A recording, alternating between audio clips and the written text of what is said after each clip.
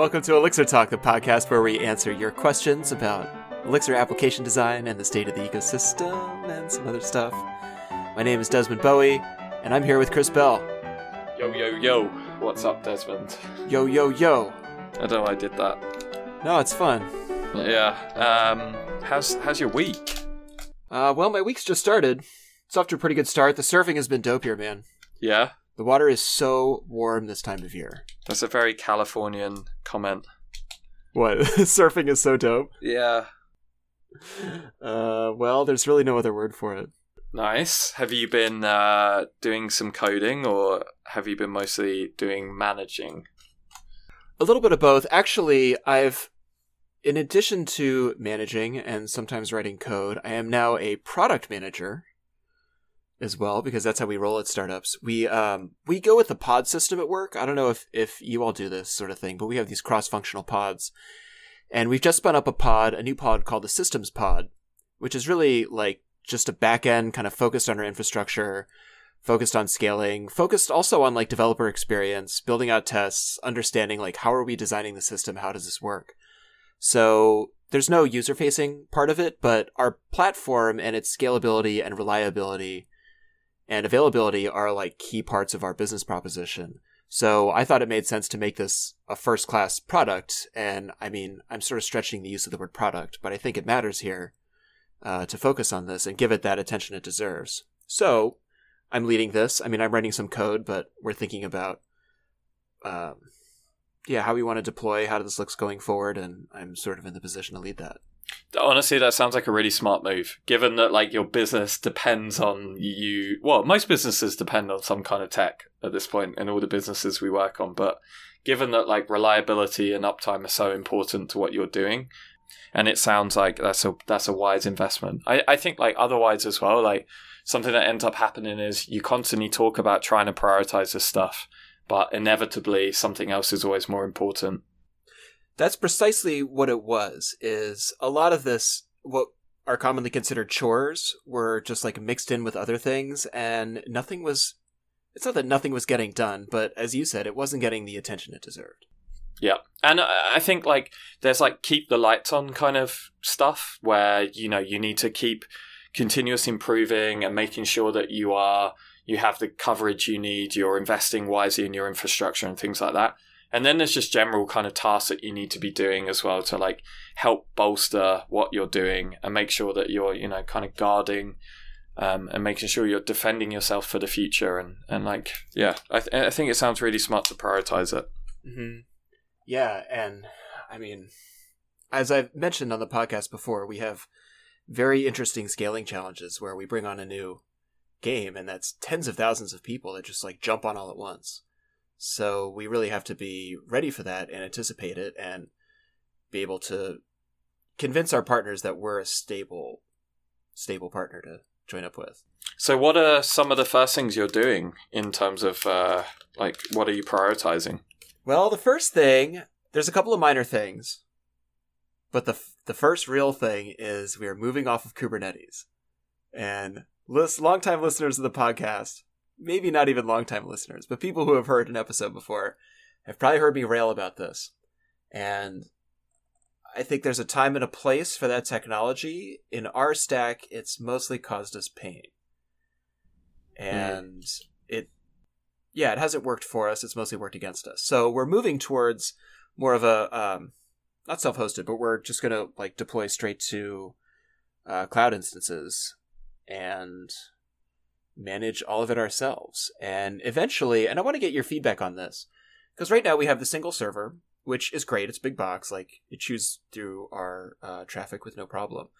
But eventually we want to move to some sort of cluster where we have some failover capacity. So I was thinking about how Erlang has traditionally been deployed, which is steel cases somewhere in the field, and inside those cases are two computers, two nodes running a cluster, and then their app is running across it, so that if one of the computers goes down, then the app spins over to the other node on the cluster, and data is replicated, I think using amnesia, across it. So then they have this immediate failover redundancy. But before we go into that, can you talk a bit more about your Kubernetes journey? and kind of highlight some of the reasons why you feel like you're moving away from it and that's the right move for you guys. Originally, we adopted Kubernetes under a different infrastructure. We were a Rails shop at the time, and a lot of this predates me coming on as a contractor to build out the Elixir system. So I think Kubernetes made sense in a world where we had multiple Ruby apps talking to each other. We needed to scale them up. We didn't want to have to think about that, and we wanted the system to deal with it for us and deal with the apps talking to each other for us and all of that. I think with the move to Elixir, a lot of those benefits became much less pronounced. And at the same time, our developer who was working on all this got burned out doing a lot of DevOps and ended up leaving the company. So there was a big hole in our understanding of the system as well. And so learning how everything fit together and then trying to make simple changes, like adding a Datadog agent took forever. It literally took about 6 weeks to work on. First, we used this Helm chart that they provide, but that didn't work quite right. And then we had 30 instances of this agent running, which was a huge bill, even though we only really needed one sidecar. And then it couldn't talk to Datadog, or we were having trouble talking to the agent. And one of our agents kept crashing. Like a bunch of these pods that the agent was running on kept crashing, but we couldn't tell why. And SSHing onto the pod did not give us a lot of visibility in what was going on. And I don't know if we were SSHing onto the wrong pod. Frankly, it's hard to know. Like, a lot of this, it was just... So much of that infrastructure was obtuse, and I think not meant to be twiddled with directly. And I don't know. I don't want to say I'm old school or anything, but I like to have my hands on this stuff. And we didn't have a DevOps person that we could turn to and be like, hey, what's the answer? And then they would do the incantation. So being able to make changes like that was painful. Not having a lot of visibility into the infrastructure was painful. And not having a clear path to hot upgrades, being able to connect directly to the running instance with a remote terminal or run the observer, that was painful. And for all that pain, again, we didn't get anything out of it. We weren't doing a lot of interesting scaling with spinning out our pods, and particularly as we store state in memory, that's not how Kubernetes expects you to roll. Right. They do have a notion of a stateful service, though, right? I think so. Yeah. I remember looking into that at some point in the past, but okay. So that's kind of your motivations there, right? Like, so what are you hoping to get out of your move now to clearly it's simplicity, right? Like you're looking to kind of go away from the system that's doing all this stuff for you into something a bit more bare metal. Yes, and that's a good question. What are we looking to get out of this? I think more hands-on control. I want that. I want to be able to touch the server. And it's beyond just kind of that visceral reaction. Yeah, but what's driving that? Like, do you actually find that you need to live debug your instance? No, but there have been times when we don't have visibility into what's going wrong. And the logging hasn't been helpful and the instrumentation hasn't been great. And then when something is wonky with your infrastructure, it's really difficult to troubleshoot it. Yeah. Can you, what's been some of those examples in the past for you recently? Of things that we've had trouble... Yeah, debugging and profiling. Let me think. Clearly the Datadog one sounds like a thing. That was a big thing. Yeah. The way we connect to Postgres is a little funny. We have this PG bouncer set up in between our apps. And again, a lot of this infrastructure makes sense when you think about a constellation of several applications all working together. Right. You deploy at once. We've moved away from that. We've combined our many Ruby apps into a single Elixir app. We had separate instance of Nginx serving our front-end apps. Those are now being served by our umbrella apps. So we really just have this one artifact. And so why do you need this containerized like platform provider when you just have one app that you're deploying? Right. But to me, it sounds like some of your biggest scaling challenges are the fact that you have a single node. Like, a single node can only ever take you so far, right? Like, you could have the biggest box in the world, but that box might go down. And you have no failover right now. That's true. So we're thinking about this in two parts. There's the failure of the one node, which I think we can address with this clustering, which I still want to hear your thoughts about. And then I think the other way is you can scale out horizontally in the sense of like setting up other clusters, and we can route to those with DNS. Like we control the SDKs that our game partners use. We can always point to different places because conceivably there could be legal requirements around who's eligible to win stuff, and we need to keep someone's data in Europe. We need to keep someone's data here. Oh, these clients like don't want to have multi-tenancy, and I think it's easy enough to it's easier to shard data that way and know these clusters are taking lots of load. This is sort of a thing that handles a bunch of smaller games. This is one big game, so we're going to get a big box, and then we can scale that up and down based on traffic. Because again, like a game, it'll be big for a while and then it tapers off.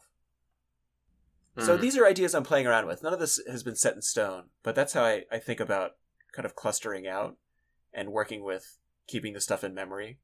There's also an argument to be said with don't keep anything in memory. Right. I mean, I wonder if that's like worth some exploration, And I think like we've obviously talked about this before on the show where there's a trade-off of like going down the road that you've gone down where you're saying that you have these incredibly stateful services, and now you're kind of at that point where you're butting heads with these kind of the details of the implementation, right? Like scaling this thing to multi-node inherently means that you have to have a way to distribute the state, and our natural inclination into state distribution has often been a centralized database, right? Like and you know what? For 99% of the people out there, it's probably fine as well. And then I wonder, like, my challenge then to you would be, like, is that actually okay for your business? But, I mean, you know your business better than I do, but... Yeah, and I mean, we're exploring these trade-offs now and asking questions about how expensive is downtime? How valuable are hot upgrades? What is the cost of... I mean, what if we just got a really high throughput database? Funneled everything to Cassandra, called it a day. Right. So clearly, like, read latency is really important, right? That sounds like that's why you've gone for the in-memory kind of model anyway. Yeah. But then I wonder, like, actually, could you be okay with some kind of intermediary cache layer as well, like on each node or something like that? Like have a you could have like an ETS-based caching layer and then a DB behind the scenes or something. Well, but if we were clustering, we couldn't use ETS. Well, you could still get... I mean, it depends on how you route the traffic, but if you had like sticky load balancers directing traffic to each node, then you might still get like quite a lot of cache hits out of that, But again, if a node goes down, then you lose the cache. Yeah, but then you've always got the DB, and maybe the DB is good enough in your case to actually like either hydrate a session or give you that kind of read performance that you're looking for. But contrast that with if we're storing our data in like an amnesia database in the cluster, then we get that failover. It acts as the cache. And if we need to share data across clusters, like user accounts or something, then maybe that's backed by a single Postgres instance. Right, and you replicate through amnesia or something like that? Yeah, because, I mean, a challenge is if we use these things as caching layers and then we turn on the app, then that's a thundering herd of data that has to get pulled from the database. And busting those caches can be very expensive. But you definitely have that problem now as well, right? Like if a node goes down, you spin something else back up, you have to rehydrate that state anyway. Yeah, I mean, that's a situation we face now. It's not, but we have to think about like what happens when. But I feel like you're in a good situation there because you control the SDKs, so therefore like you can bake some kind of exponential back off and retry system based into your client as well. Into the SDK libraries, and like that actually might be a good way for you guys to think about mitigating some of these issues. Yeah, that's a good idea. It's a good idea. I mean, since we do control that stuff, why not push it out from the server? Yeah, I think you're in a good position there. Like when it's a public API, you're in a completely different zone. You basically you're at everyone else's mercy. Whereas I think in this case, you control all of that, so therefore you can stipulate the rules in which retries happen, and maybe you move to a place where you do have different clusters and they retry against each cluster, and then that's how you do placement. But to me, honestly, it feels like you should be doing that via load balancing or something instead. Because ultimately, I think what you're going to end up doing otherwise is you're still even if you had different clusters for different regions, there's no guarantee that you're always going to butt heads with a single machine, right? You're eventually going to need to distribute state. I just can't see you not needing to do that because there's finite limits to a single machine. You don't have failover. You're basically in a position where that node can go down and you're completely screwed. Well, but no, wait. If a node goes down, then it fails over to the other node in the cluster. And then that node has to deal with that. Maybe it's already dealing with a shit ton of load already because if you do that, you're basically going to have to implement a client-side load balancing, which things that are really good at load balancing are load balancers. It's not that the client would load balance. It's that if I have a cluster and the business app is running on one of the nodes, it can only run on one node at a time. Oh, okay. So you're saying if that node goes, you'd have a failover node. Yeah, I mean, which basically means we're running at twice the capacity.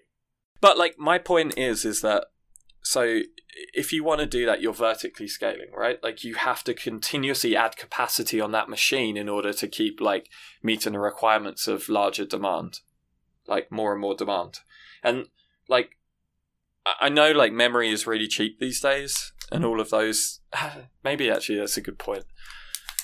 But I still feel like there's a finite limit in which you will eventually hit. But maybe that's okay for the time being. Maybe you just say, you know what, we're going to throw the biggest possible machine at this problem and see how far we get and then deal with it later and just do this failover approach and then push the problem down to the client to have an exponential back off. Conceivably, the client could store a bunch of events and then only notify us of the last thing that happens. Right now we get pinged throughout sort of the life cycle of players doing stuff. Right. But yeah, conceivably it's just it all sits on the client and then we get the one thing at the end, and that would drastically reduce our traffic. Mm-hmm. So, and then you can kind of control that thundering herd of connecting back up as well. Yeah, that's an interesting idea. Yeah, I mean, you still got to deal with the failover and a machine goes down. How do you figure out that machine's gone down and you need to switch over to the failover, right? You've still got that problem. The Erlang cluster handles that for us. Okay, so you would do it like that and then... Yeah, just say this app runs on this node and then it fails over to that node. And so we rely on the Erlang VM to deal with it for us. Mm. And yeah, we would want to be notified if one of the nodes went down so that we could... if it didn't spin up on its own automatically, if there was something weird with the network that we could investigate. Right. But then meanwhile, yeah, the system keeps going. It's definitely... I mean, it sounds like you'll probably get pretty far with something like that. I tend to feel like you're still hedging your bets on a single EC2 instance, which could still go away. So you don't have that much redundancy there, right? Or are you talking about having, or whatever instance you use, some kind of actual physical compute? Well, but again, it's two instances.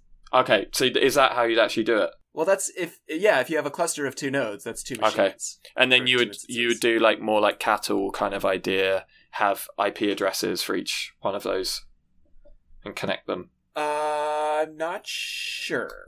Okay. I mean, they would have to know about each other. Yeah, that's certainly. And then the load balancer or whatever is addressing it from the SDKs would have to know which cluster to talk to. So it needs some sort of stable IP address. Right. But yeah, whether those machines come up or go down. And again, it gets into, well, do we want to think about how to upgrades? Because that's more treating the servers as pets. Mm. Sorry, pets, not cattle. That's what you meant to say? Yeah. Yeah, and I mean, our friend Pete Gamash, what's up, Pete? He's gone back and forth on this, or he started off with treating his servers as pets when he gave that talk at the original MPEX about how he deployed. And then he's since gone to treating them as cattle. But again, like, your mileage may vary, our mileage may vary. So I think the one nice thing is we can sort of anticipate the traffic we're going to get, even though it's going to be a big spike. And I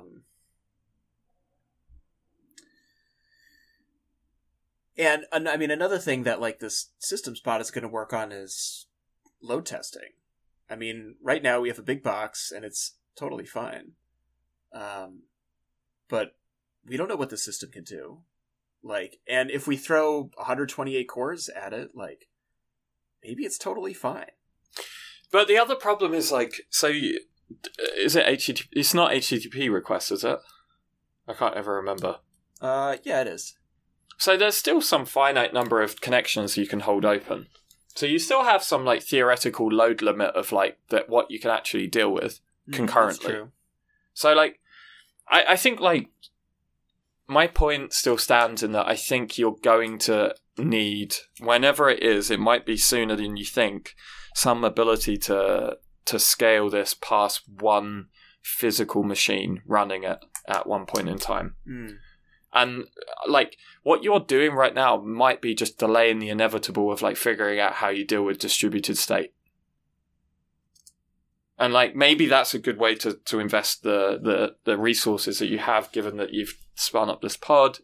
Maybe it's worth, like, a 2-week, like, investigation into, like, how could we distribute it, and are there better ways to solve this problem? Yeah, and something we should brush up on is that road to 2 million WebSocket connections on a single machine. Right, but that's WebSockets, right, and not HTTP connections. That's true. I mean, maybe an answer is WebSockets in the future. Right, potentially, or maybe, like, and I also think about, like, when you bring other engineers onto this team, like there is something to be said of, like, horizontally scalable stacks, like, being very easy to get.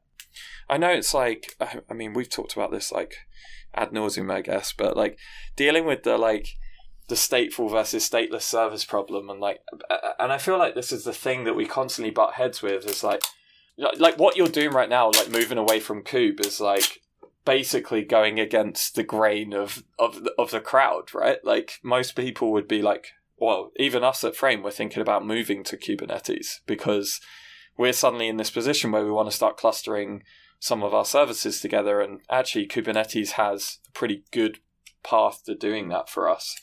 So I think about, like, if you're ramping up other engineers, like, is it easier to grok kind of this idea of horizontally scalable services? Is that going to be better for the business in the long run, where, you know, you don't have to run such big instances, you can run smaller instances and have more of them? I don't know. They're like very interesting avenues to explore, and I think it'd be really interesting to hear if you guys do that, and, like, what the results might be. Yeah, I mean, we interviewed this DevOps candidate the other day. He didn't even want to hear about stateful services. Yeah, I bet. He's probably had, like, I know there's people in the past who've, like, shunned away from that, like, in the C#, like, Java realm, where, like, I think that it was the British Airways website used to be every single connection to the site and every single checkout experience used to be a stateful service. So, and then, like, your checkout might just go away at any point, and that would just kick you back to the beginning. Mm-hmm. I remember hearing horror stories of people working on a system like that. So, and I'm sure there's been, like, DevOps people who've had those kind of horror stories, you know? Yeah, I mean, I understand there's a reason why we've moved towards the world we're in. At the same time, like, a lot of that reason is because stateful stuff in Rails is impossible. Yeah, and I think it's broader than Rails, though, right? It's any kind of language where we have a typical kind of 2-tier or 3-tier system of app server, web server, and then DB. Mm-hmm. Like, it's very easy to scale those horizontally to deal with more traffic. Whether that be in Node, in Go, in Rust, in Rails, in, like, whatever it might be, you know. I don't know. It's I think, like, you'll have to keep talking to us about this journey you're on, and then give a talk about it. Yeah, it's super interesting, and again, we're still in the research phase of this, and these are just right. ideas I've been batting around. I hear you on that. I think like it's clearly something that you have to give some thought to, and it's going to impact the future direction of this company as well, right? Like these decisions, however, whatever you decide here is going to at least be there for at least a year, right? Like, so you're going to have to pay some tax or whatever decision you make either way. Mm-hmm. It's all about making the right call. Yeah, and I think it's also interesting for the community because we talk about these in-memory solutions, and we talk about, you have these processes and you keep stuff there. And if we have an application that tries to use it and then immediately just runs into ceilings, right? Then it's like, well, we can't recommend any of these cool things. I mean, you do have a path to distributing your state. Like, you could have a process registry, you connect your nodes together, you have some kind of registry that keeps track of where a user is and what node that's distributed across. And you have some failover where, you're sharing that application state if one node goes down. And you have some routing mechanism to say user A is located on node C or whatever it might be, right? Which is what your registry does. So, I don't know. But then, like, that might be ultimately more complex and harder to work with than just using something that centralizes the state. Mm-hmm. Yeah, and I mean... But it might be the right choice if you need that really low latency, fast kind of read. Yeah, I mean, there's an argument for just put it in Redis. Yeah, honestly, yeah. I don't know. It sounds like something that you should talk to the team about as well. I would say, I would love to, understand if there's anyone else out there who has had good successes of doing a pattern like I just described or something similar, Mm-hmm. I don't feel like it's a thing that we hear that much at talks. Well, I think it's because a lot of people haven't tried that with this platform. I mean, not only is the language new, but big adopters at Frame. I mean, you have a very traditional setup. Totally, yeah. So we're kind of going out on a limb here. Right. But I will say one thing though, our setup, is very traditional, but it causes me very few problems. But I don't know what the other side's like to comment on it, but and I think there's something to be said for choosing proven solutions when your business is not necessarily in the market of great success yet, and not necessarily has the market fit to deem experimentation around different approaches to be that useful. Well, and also talking about proven solutions, I don't want to get woken up at 3 a.m. either. No, right, of course. Yeah, totally get that. So, but, I don't know. I'm kind of the adventurous type. And I appreciate that about you. Yeah, well, if I wanted something boring, I would work at a larger company. So, I mean, you have this stateful service, how are you dealing with something like tests right now in that stateful service? So that's a great question. And it's kind of difficult because it's challenging to inject, to set the whole system up to have the state that you want. You can't just insert a record in the database because your processes that hold on to that don't know about it, or they're not triggered into that life cycle. So we wrote some tests for a while that would just blow away parts of the supervision tree and restart them, and then when they restart, they rehydrate themselves from the data in the database. That's super clunky. So what we're moving towards now is a lot of black box testing. Just very hit the system from the outside, set up all the conditions through API calls, which is nice because then it gives us, full end-to-end testing. And ultimately that's what matters. And then, I mean, we write some unit tests for pure functions. But you're opting to not test on the process by process level, but more integration tests from the outside. Yeah, those are the primary tests. And then if we have a stateful process, I mean, there's still functions that don't modify the state. They take it and then do something else. So we could test those directly without setting up the whole process. Right. But then Right. So, I think this makes sense. Like, so you have that notion of like, you've got that kind of outside through the stack coverage. In the testing triangle, you're kind of dealing with the stuff right at the top, and then you're unit testing some things as well, but you're kind of shying away from too many stateful process tests, it sounds like. Yeah, and because ultimately what matters is when I hit the server and I'm trying to do something, does it work? Yeah, like did it work? Yeah. But and then the beauty is like because there are functions elsewhere, you can just unit test those functions, right? Yeah, precisely. And so I think that's looking like a pretty good solution where, the pure functions are easy to unit test. The system as a whole we test as a black box, which gives us additional security. And then a mix of type specs also helps catch other things that we may not have noticed. No, it sounds good. Did you consider like having a mock process to keep all of the kind of state in or something that you, instead of like whatever gen servers you usually use, like spinning up a kind of different process that acts as like a fixture provider or something? So, nice try. But that turns out to be pretty difficult. I mean, we did do a fair amount of mocking of just like random function calls. Yeah.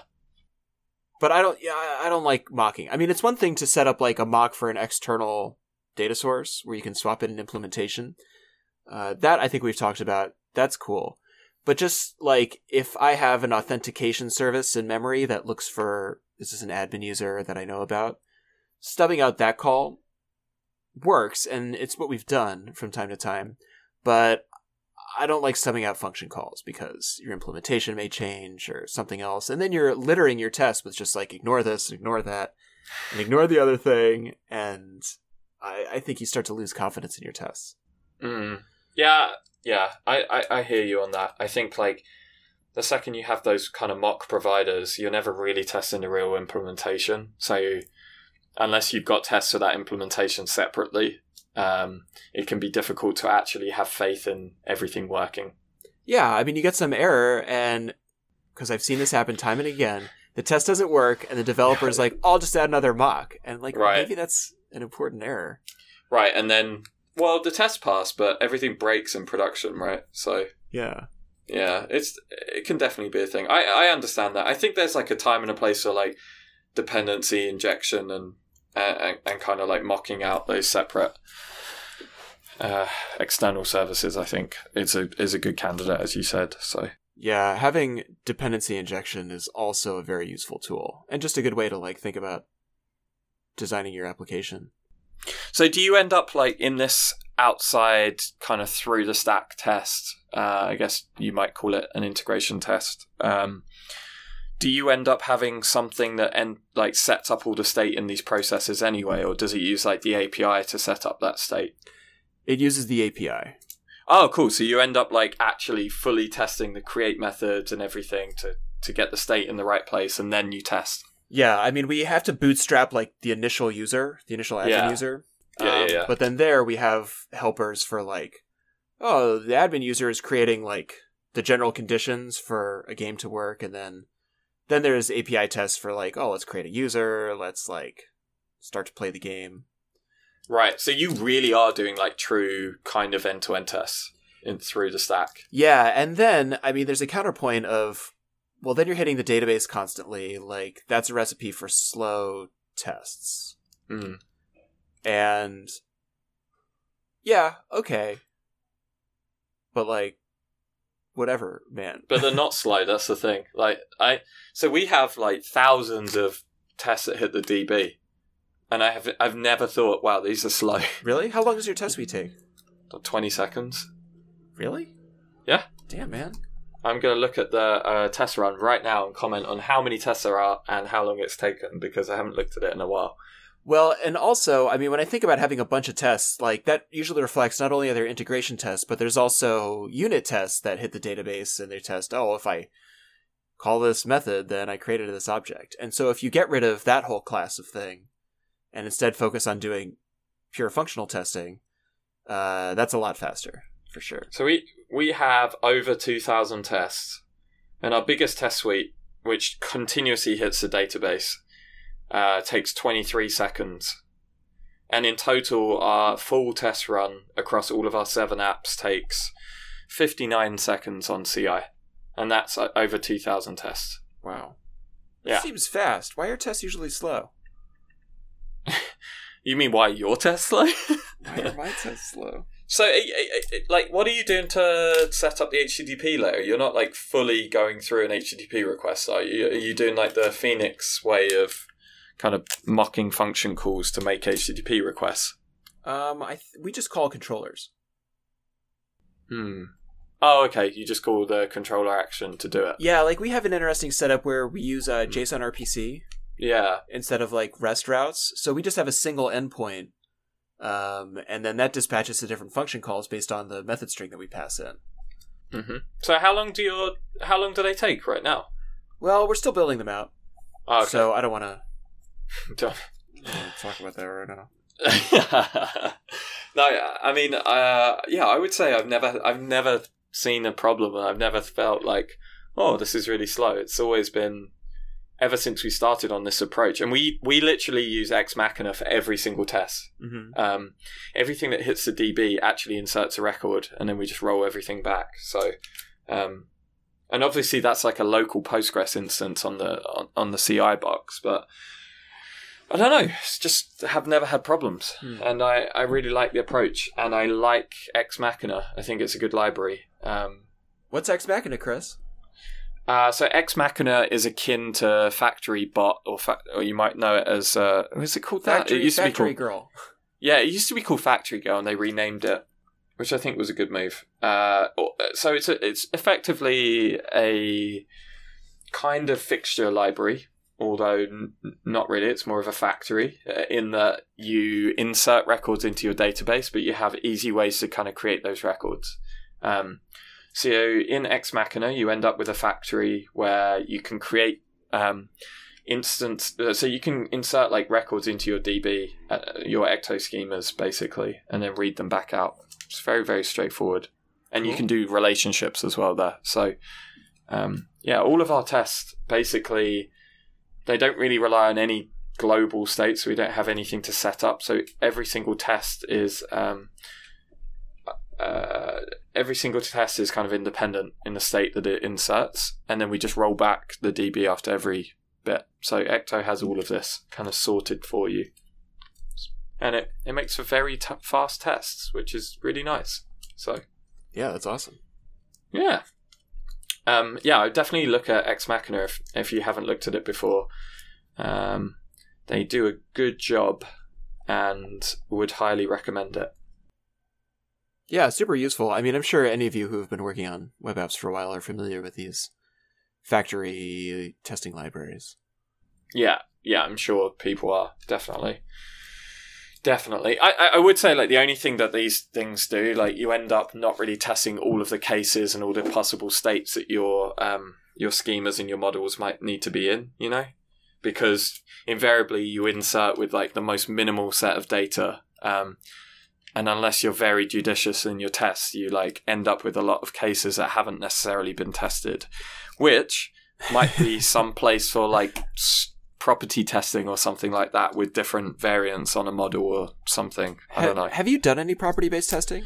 Nope. And I'm kind of speaking out my ass in the fact that I know how it works. Yeah. I mean, oh shit, I just gave the game away. I mean, I think I understand how it works. Andrea gave a tutorial on it. Andrea and Eric actually gave a tutorial on it at the MPEX in LA earlier this year, which I couldn't attend because I was running the beginner training. But, you know, they've been talking about it for a while, and I like the idea of you just describe, like, the range of stuff that you want to test. Like, I want to have strings that, and I guess you define some properties of the strings, like 0 length, infinite length, or something, capital letters, whatever, and then it uses those rules to generate a bunch of things to exercise the boundaries of your code. Right. So effectively you're creating a generator that you yield over every single test run to generate values for you, and you give it a set of constraints in which you want those values to be generated with, right? So it sounds cool, and I bet it would catch bugs, but like, how many bugs would it catch? How many bugs would a bug catcher catch if a bug catcher could catch bugs? Right. 5? I don't know. I think it's 7. Actually, is a 7? Definitive answer. If only we could generate some properties for this answer, and then we could know the bounds for.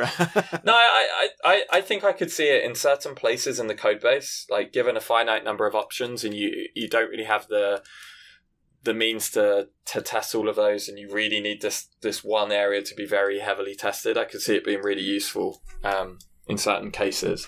I think there's probably, not everything has a completely like random, has like many kind of variants that you would pass to a test as a seed. So I think there's some places where it's more useful than others, but I don't know. It reads really well. We'll link to it in the show notes. The library is called Stream Data. I would love to hear if anyone's had successes with it. I think also there's a property testing book out now as well, right? I don't know. It's news to me. Yeah, I'll dig that up and put it in the show notes as well. Cool. Yeah, well, I think we should wrap up, given that we've been rambling on for quite some time. I gave away the game in that I don't know about property testing, so just going to go and read up on that. We'll have to have someone on the show who knows what they're talking about. Definitely. Not us. No. We know some things, just not that many. Great. So yeah, well, thank you everyone for listening, as always. If you have any feedback about this episode or any of our other episodes, you can get in touch with us by opening up an issue on our GitHub page, which is github.com/elixirtalk/Elixir Talk. You can find us on Twitter @Elixir Talk, or you can reach out to us via our website, which is elixirtalk.com. Cool. We hope to hear from you. Definitely. We always hope to hear from folks, and I thought that ending was really polished, and then you just got in there. Well, you sort of left me hanging. You just like dropped off in open air, and I was like, I don't know, keep elixiring? What? I mean, that is how we usually finish, so thank you everyone for listening, and keep elixiring. Keep elixiring.